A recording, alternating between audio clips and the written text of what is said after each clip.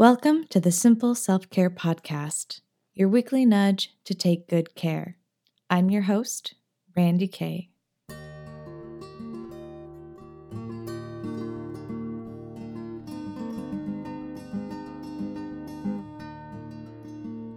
For the last half of October, I had the opportunity to study in and explore around the magical land of Peru. I've been back for about 2 weeks now, and I'm still trying to figure out how to share my trip in a way that is, well, worth sharing. You know, not in a, OMG, Peru is so awesome and I'm awesome for going kind of way, but in a, hey world, other parts of the world are cool. Let's bring our worlds together and see what we can learn kind of way. And while there are really cool ruins and landscapes and food and history, I think the most valuable takeaway is the importance of offerings and how giving something of yourself is the only path to true happiness. Full disclosure, I have been to Peru before, about 11 years ago to be exact. I randomly hopped in on a humanitarian trip with some Rotarians I met at a wedding reception.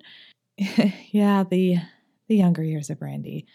Anyway, we went to Cusco, Machu Picchu, and even ventured up to some villages along the Amazon River. It was an incredible trip, and I remember being so impressed with the people there and how grateful and giving they were, and how happy they were in smaller villages with very little.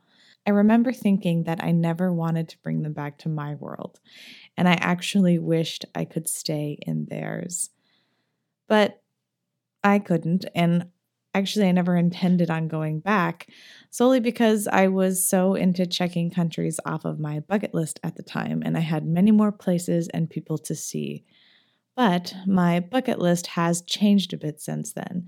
And one thing that I've been really wanting to do for years is some advanced yoga teacher training with yoga medicine. Maybe I'll have the founder and my teacher, Tiffany Cruikshank, on the podcast one of these times so you can hear for yourself how amazing she is and what yoga medicine is all about. But long story short, her yin yoga and meditation training with Rashmi Bismarck was what helped pull me back to the Sacred Valley of the Incas. I'm not going to go into depth with the history of Peru, but I will tell you that there is still a very strong connection to the earth here. And I got to chat with Carol Coombs, the founder of Wilcatica, the retreat center where we stayed. Carol purchased the land over 20 years ago and curated it into one of the most magical places I've ever been. And also, I'm not being sponsored for any of the people or places I mentioned. I'm mentioning them because I love them and want to support them.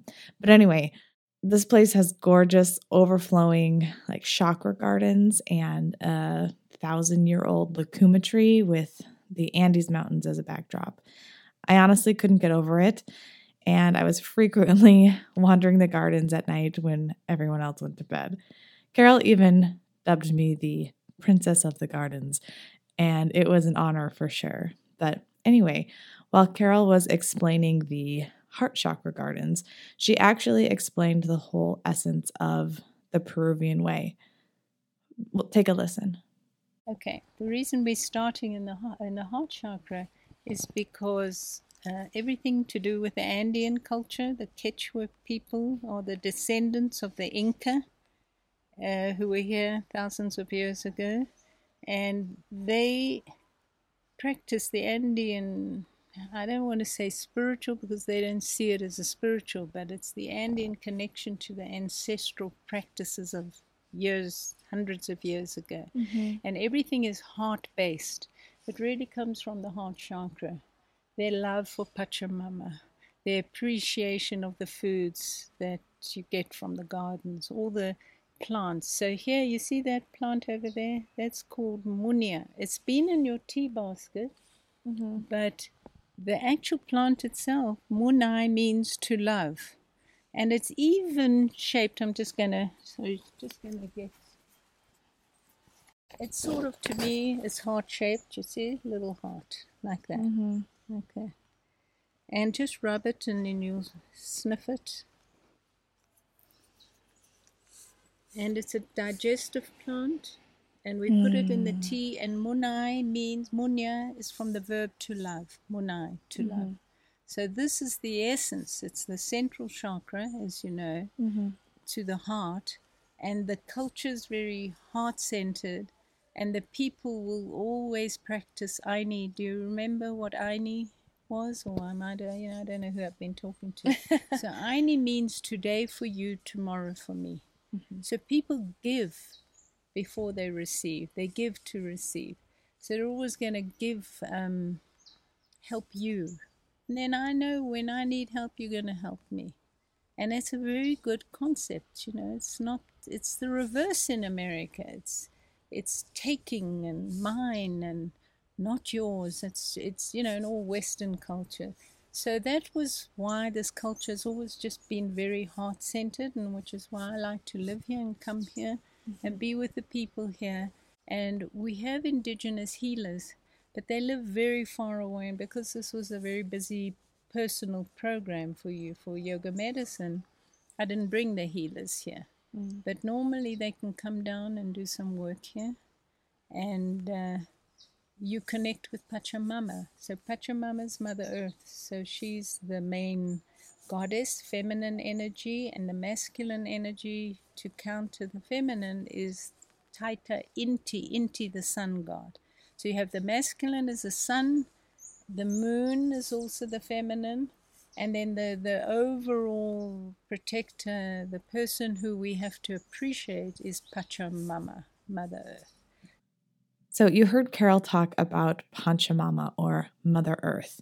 She plays a big role in the ancient practices of this part of Peru, and she kept coming up as the receiver of various offerings.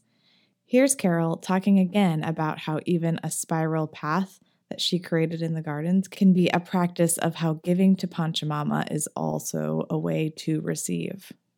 So if you have a chance, but before you leave, walk this. You're starting there going anti-clockwise because you're in the southern hemisphere, and you walk it all the way to the center, and then you keep going out. As a true spiral, they have them in the Nazca lines going back 2,000 years, 3,000, they don't even know. So the idea would be, as you're going in, release what you don't need in your life. Whatever's going on that you actually don't have to take home with you, leave it here, give it to us. Leave it in the spiral, and then you're walking out again and you're receiving pure Andean energy, replacing what you've let go. It can come back into you. Okay, so that's a fun thing to do. Energetically, it's charging you up before you leave tomorrow with good energy, but you've left behind all your junk for us. And Pachamama will take it with her arms open, and she can, transform it. And it's the same as the Buddhist philosophy where, a lotus will grow out of the mud. Something beautiful can come from something not so beautiful. So this is the third eye chakra. We'll just pop in here to Pachamama. And side note, since we are talking about healing and Peru, let me clear the air and tell you what Carol thinks about ayahuasca in these parts. It's kind of a hot button topic right now.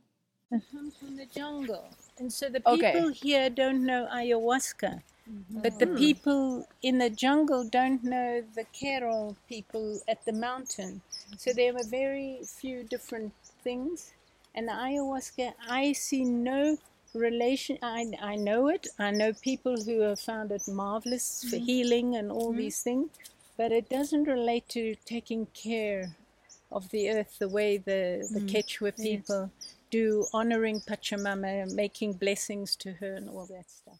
So basically, keep it to the jungle with the experts on that plant and do so with care and a need for that kind of healing. Okay? Okay. Moving on. I'll be honest, it was hard to leave Carol and Wilkatika and all of my new friends and the amazing education of the yoga medicine training. But after a week, it was time for me to get even more immersed with the rural cultures of Peru. My new friend from the training, Paula, joined me on my next leg of the trip to visit the village of Chari, where we stayed in a local home and learned how the women here weave goods to wear and sell. We also got to see pre-Inca ruins and venture up to the Palcoyo Mountains, a mountain range full of multicolored rocks that make it look like a strip of a rainbow. No joke. Carlos, our charming guide and new best friend, took us to the top of Pitu Marca ruins, I think that's how you say it, where thousands of years ago they made offerings to Pachamama. Carlos told us that it was therapeutic to howl at the top of your lungs over the valley, a way to cleanse your soul. So, of course, we gave it a whirl.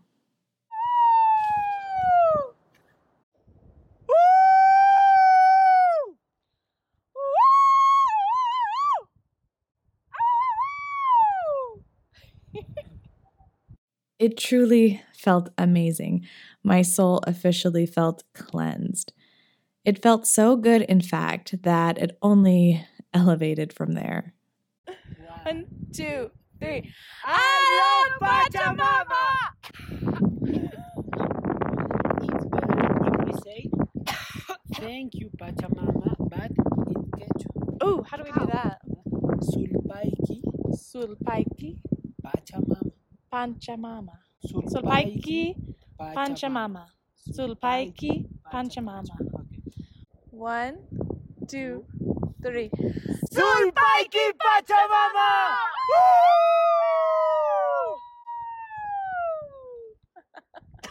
Wow, Yeah, it was good. it's hard. Paula and I had a blast with Carlos and our driver, Alex. They shared with us their love for the earth and for their country. They shared stories and knowledge and cared for us, along with the women of the village that shared their homes and delicious food. It was only 2 days, but it felt like we had known them forever. And while we were hiking around the Rainbow Mountains, I asked Carlos why all of the Peruvians I met were so happy. His beautiful answer sums it all up perfectly. Because I think that the Peruvian people have a lot of love. Our interest is to be happy with our friends, with our family, to share the moments. And the majority of people around the world think only money, to have a lot of money, but that's not the way. You can do different things to have a lot of love to share with local people or with your friends or your family. That's the most important in your life. And also the majority of people are looking for the happiness, but I think the happiness are located inside of themselves, inside in your heart.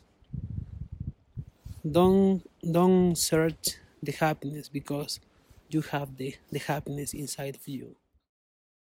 It was really hard for us to say goodbye to Carlos and the CBC Toupee crew. That's the nonprofit tour company that I 100% recommend that Carlos works for, in case you are in the neighborhood and want a life-changing couple of days. But the continuous thread of love and giving and offering throughout my time there was the unexpected and honestly most powerful gift I got from Peru. How many of us are chasing happiness, are continuously focusing on what we don't have, are living with a scarcity mentality that we don't have enough time or energy to give first, that the act of even giving is a draining activity these days. While I was flying back to Fargo, I stopped in LA for a day and got to be on the Minimalist podcast talking about self-care. It actually just came out, so check it out. It's a good one. But there I was able to share my new insights on giving, that if giving doesn't fill you up, it isn't truly giving. And to that, I would also add that you can't truly receive if you don't also give. My friends in Peru showed me that giving is a two-way street. And since then, I've been working on my scarcity mentality that I can have sometimes. I've been trying to rewire the programming I've developed, that I don't have enough of this or that. And I've been intentionally learning how to give more purely, to lead with gratitude, and to not be afraid to share more of myself. And honestly, I don't have it all figured out yet, but this is a new area of growth for me that is definitely worth figuring out. So I'll keep you posted. But maybe you can join me. Maybe this is also resonating with you. And if it is, I'd love to hear your wisdom on the matter. You can join me in the conversation over at the Simple Self-Care Circle, which is my free Facebook community dedicated to all things simple self-care.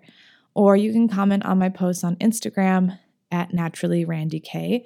That's naturally RANDIKAY.